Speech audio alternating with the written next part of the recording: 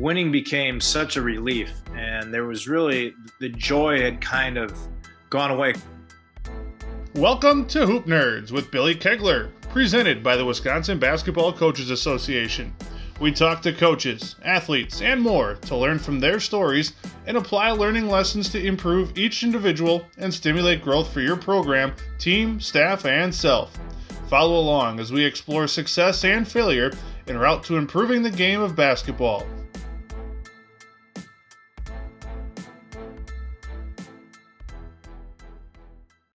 Before we jump in today, I just wanted to give a quick shout out to my friends at Dr. Dish Basketball. I've been associated with their products for a few years now, and I'm really impressed by their innovative and user-friendly shooting machines. They also are great people with tremendous customer service. It's no wonder why they have become the preferred choice among top programs around the country and world. I am very grateful for their support of the show. Make sure to check them out at drdishbasketball.com and at Dr. Dish B-Ball on social media. Be sure to mention WBCA when ordering your next Dr. Dish to save an extra $300 off any commercial purchase. Travis Diener, welcome to the Hoop Nerds podcast. Thanks for having me. My pleasure. Well, let's start with sharing with our audience your journey through life briefly and how it's led you to where you are right now. Well, I think the easy answer is I always felt at a young age I was going to be involved in basketball. It's for my whole life, whether that was playing. I thought I'd play through high school and that would be it. And then I'd get into coaching and whatnot. But I've always had an extreme passion for basketball. You know, grew up in a, hoop-centric family. Went to Fond du Lac High School, or went to Goodrich High School, now Fond du Lac High School. Played with a bunch of cousins, played for my uncle in high school. Had a lot of team success, made the experience, enjoyable. When I was a young kid, I always felt like playing for my uncle and watching those teams play, being the water boy.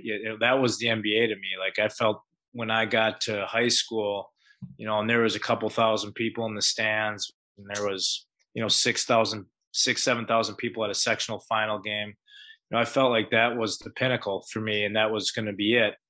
As you start having more success, colleges become interested. And fortunately enough, I got, a scholarship to play at Marquette, had a great run there, and, played professionally for a number of years and just stopped, a couple of years ago, mostly due to the pandemic and shut the season down. So, last couple of years been training kids, open up a new sports complex here in Mequon. So that's been full throttle. It's been great.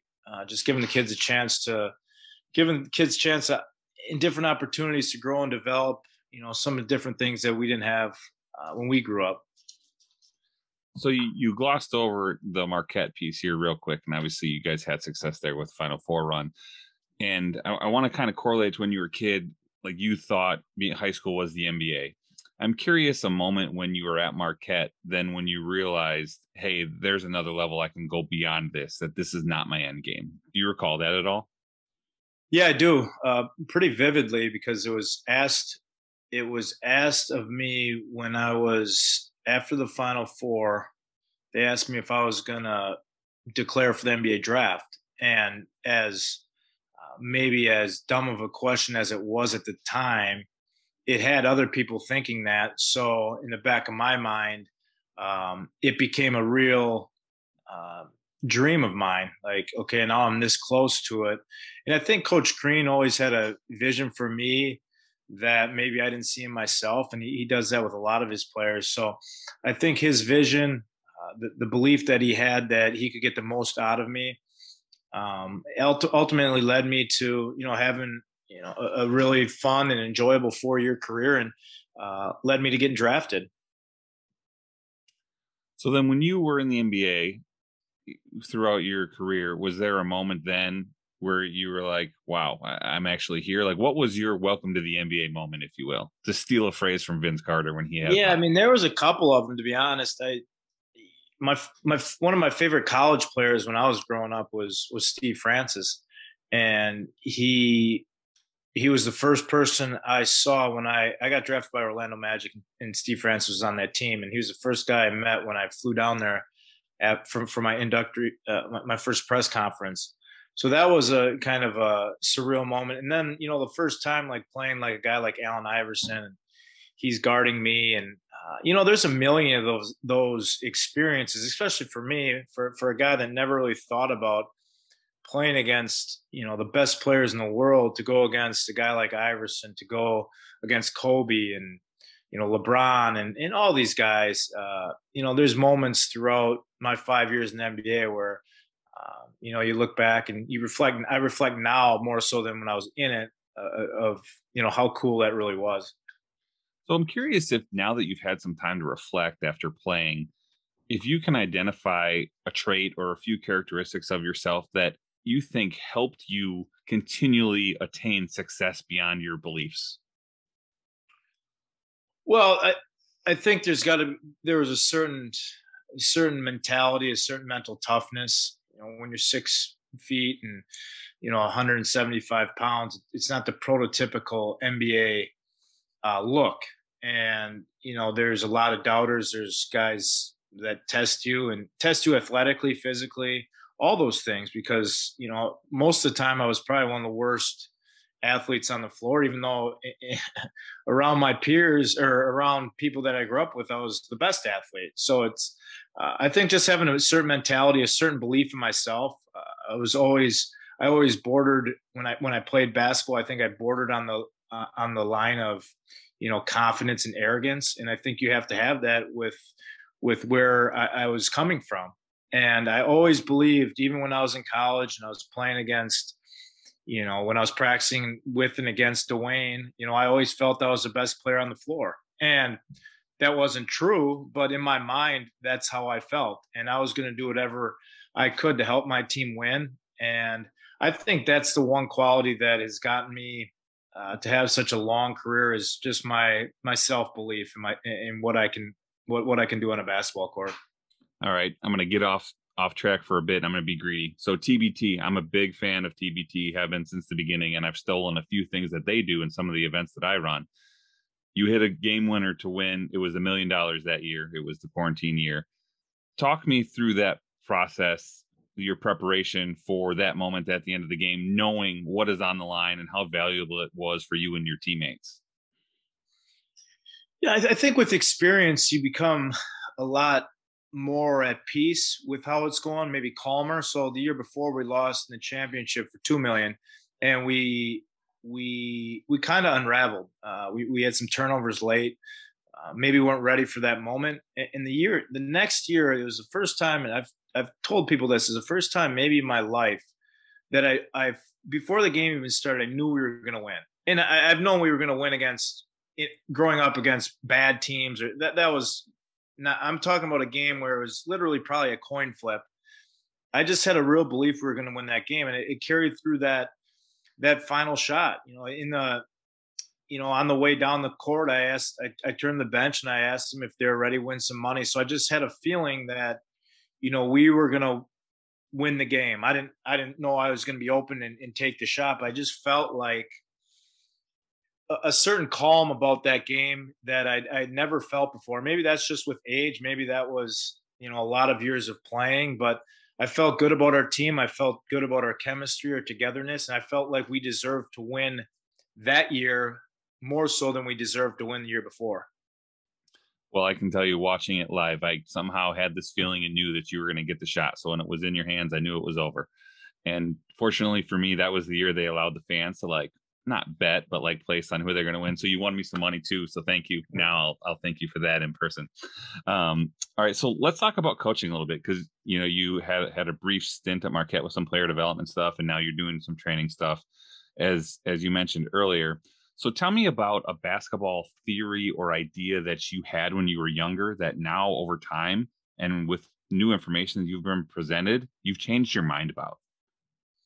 Well, that's hard. I think the game evolves and changes so much. Back in my day, it was more, you were getting dropped off at the gym, and you were playing 4-on-4, 5-on-5, and there's a group of kids there, older kids, younger kids, whatever. And you just constantly played. I think nowadays, these kids are so skilled and so creative with the ball and what they can do. it's not the same. They're doing stuff that I couldn't do, that I never even tried to do or was allowed to do because of just how much people in have evolved in basketball. So I think it's more so now of a combination of, you still have to have that ability to play the game and read situations, have a high IQ, but people are transitioning now to, everyone has their own skills trainer, their own strength guy, their own whatever. And I think we just got to accept that. As much as I hate it, I do some of that. And I don't think necessarily everyone needs a personal trainer. I still think in the back of my mind that kids need to play and compete, because at the end of the day, you can look so good and I've seen it a million times. You can look so good in a 1-on-0 setting where you can shoot the ball really well. You can handle, you can do all these certain moves. But what happens when you get punched in the mouth, or what happens when you have to make a decision, or understand time and score? And I think you only get those things by actually competing and playing and understanding, going through those experiences. I think nowadays we kind of get away from that a little bit, but I totally understand it. And the creativity that these kids have and these pros have is absolutely mind blowing for me to watch. As many listeners know, I spent over 6 years as a general manager at Just the Game Fieldhouse in Wisconsin Dells. I was able to spend time talking hoops with coaches like Tom Izzo, along with high school and youth coaches, in addition to meeting some basketball legends, including my childhood favorite, Sam Oakey, who is in the WBCA Hall of Fame and High School Basketball Museum, located at Just the Game Fieldhouse, which is a must-visit for any true hoop nerd. They also play host to the WBCA All-Star Games and Coaches Clinic every year. Just the Game hosts over 70 basketball and volleyball tournaments annually and is a great place to play for teams of all ages and ability levels. You can't beat all Wisconsin Dells has to offer in your free time. The Fieldhouse also has two sister companies in Just the Game Impressions and Just the Game Live. Just the Game Impressions specializes in customized screen printing and embroidery and promotional products. They serve businesses, schools, sports teams, and more. Just the Game Live takes pride in providing affordable and simple live streaming solutions for venues or programs of all kinds. Inquire today for more information. For more info on everything Just the Game has to offer, check them out at justthegamefieldhouse.com. Sideline Interactive delivers digital and LED scoring tables and video boards that generate excitement in your gym and the ultimate game day experience for your players and fans.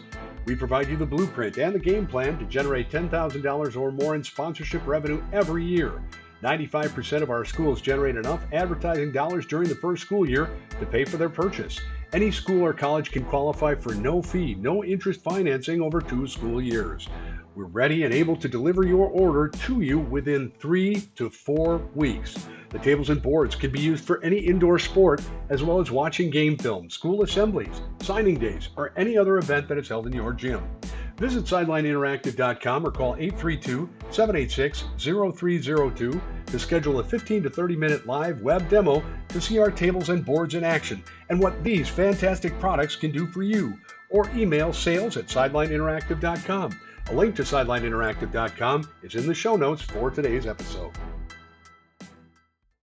Yeah, there's no doubt about that. So you hit a buzzword there for me with being competitive and competing. So I'm curious with you, whether you're playing checkers with your kids or, playing horse at the gym now, when you're competing, are you driven by the fear of losing, or are you driven by the joy of winning, whatever that competition is? Yeah, that's an easy one for me. That's I hate losing. Winning, and it was part of the reason I retired. I retired first when I was 32, is winning became such a relief, and there was really, the joy had kind of gone away because we had done so well, and this was overseas. We had done so well. We had done things that the club had never done before. But then as that happens, you lose that kind of joy for winning. And it's something that's always been a problem of mine. I've never really was truly happy with when I was happy, but it goes away so fast. And then when you lose, you kind of sit there and reflect on that for so much longer. And it was really affected me and in my life. And it's something that's still, when I compete today and whatever it is, if I go in golf or if I play pickup basketball, I still have that same competitive spirit. I hate losing. I think as you get older and you have kids, it gets better. You realize that, you're still going home to something that means more than the game of basketball. But the fear of losing has always driven me, and I don't think they'll ever change. Yeah, all the ultimate competitors have that same sentiment, and I think it's a struggle for everybody to try to find that balance, because we know we should have the joy, but it's fleeting really quickly for all of us. So now that you're coaching, I'm curious, whether it's individually or as a team base, what's the one thing that you provide to individuals or team that you think makes the biggest positive impact for them? Well, I think this is easy, and I think this is.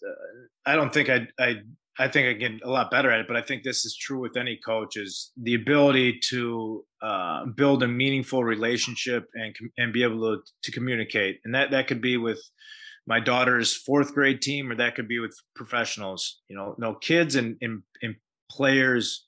The great players, they want to be coached, and they want to be coached hard, because they know that it's going to be hard to get to where they want to go. And if you can be honest and open and just have a belief in them, but tell the truth, and they know that it's coming from the right place to build that meaningful relationship. And it takes time and effort, but I think that's the most positive thing you can do for kids, for your players, is work much more on building relationships and communicating with kids than you are with X's and O's and all that stuff. Well, that's important.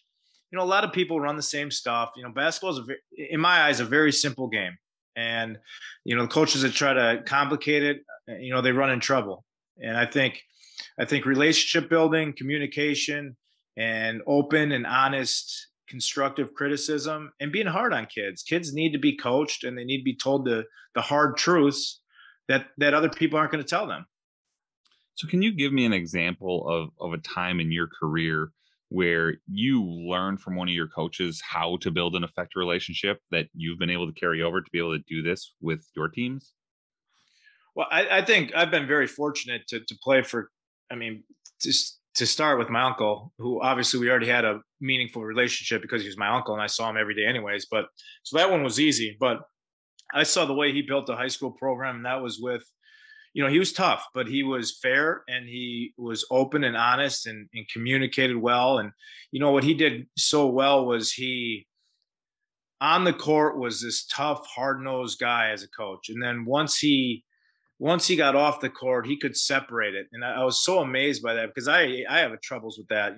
He would be a totally different guy off the court, joking, funny, engaging, but on the court, could be a real prick.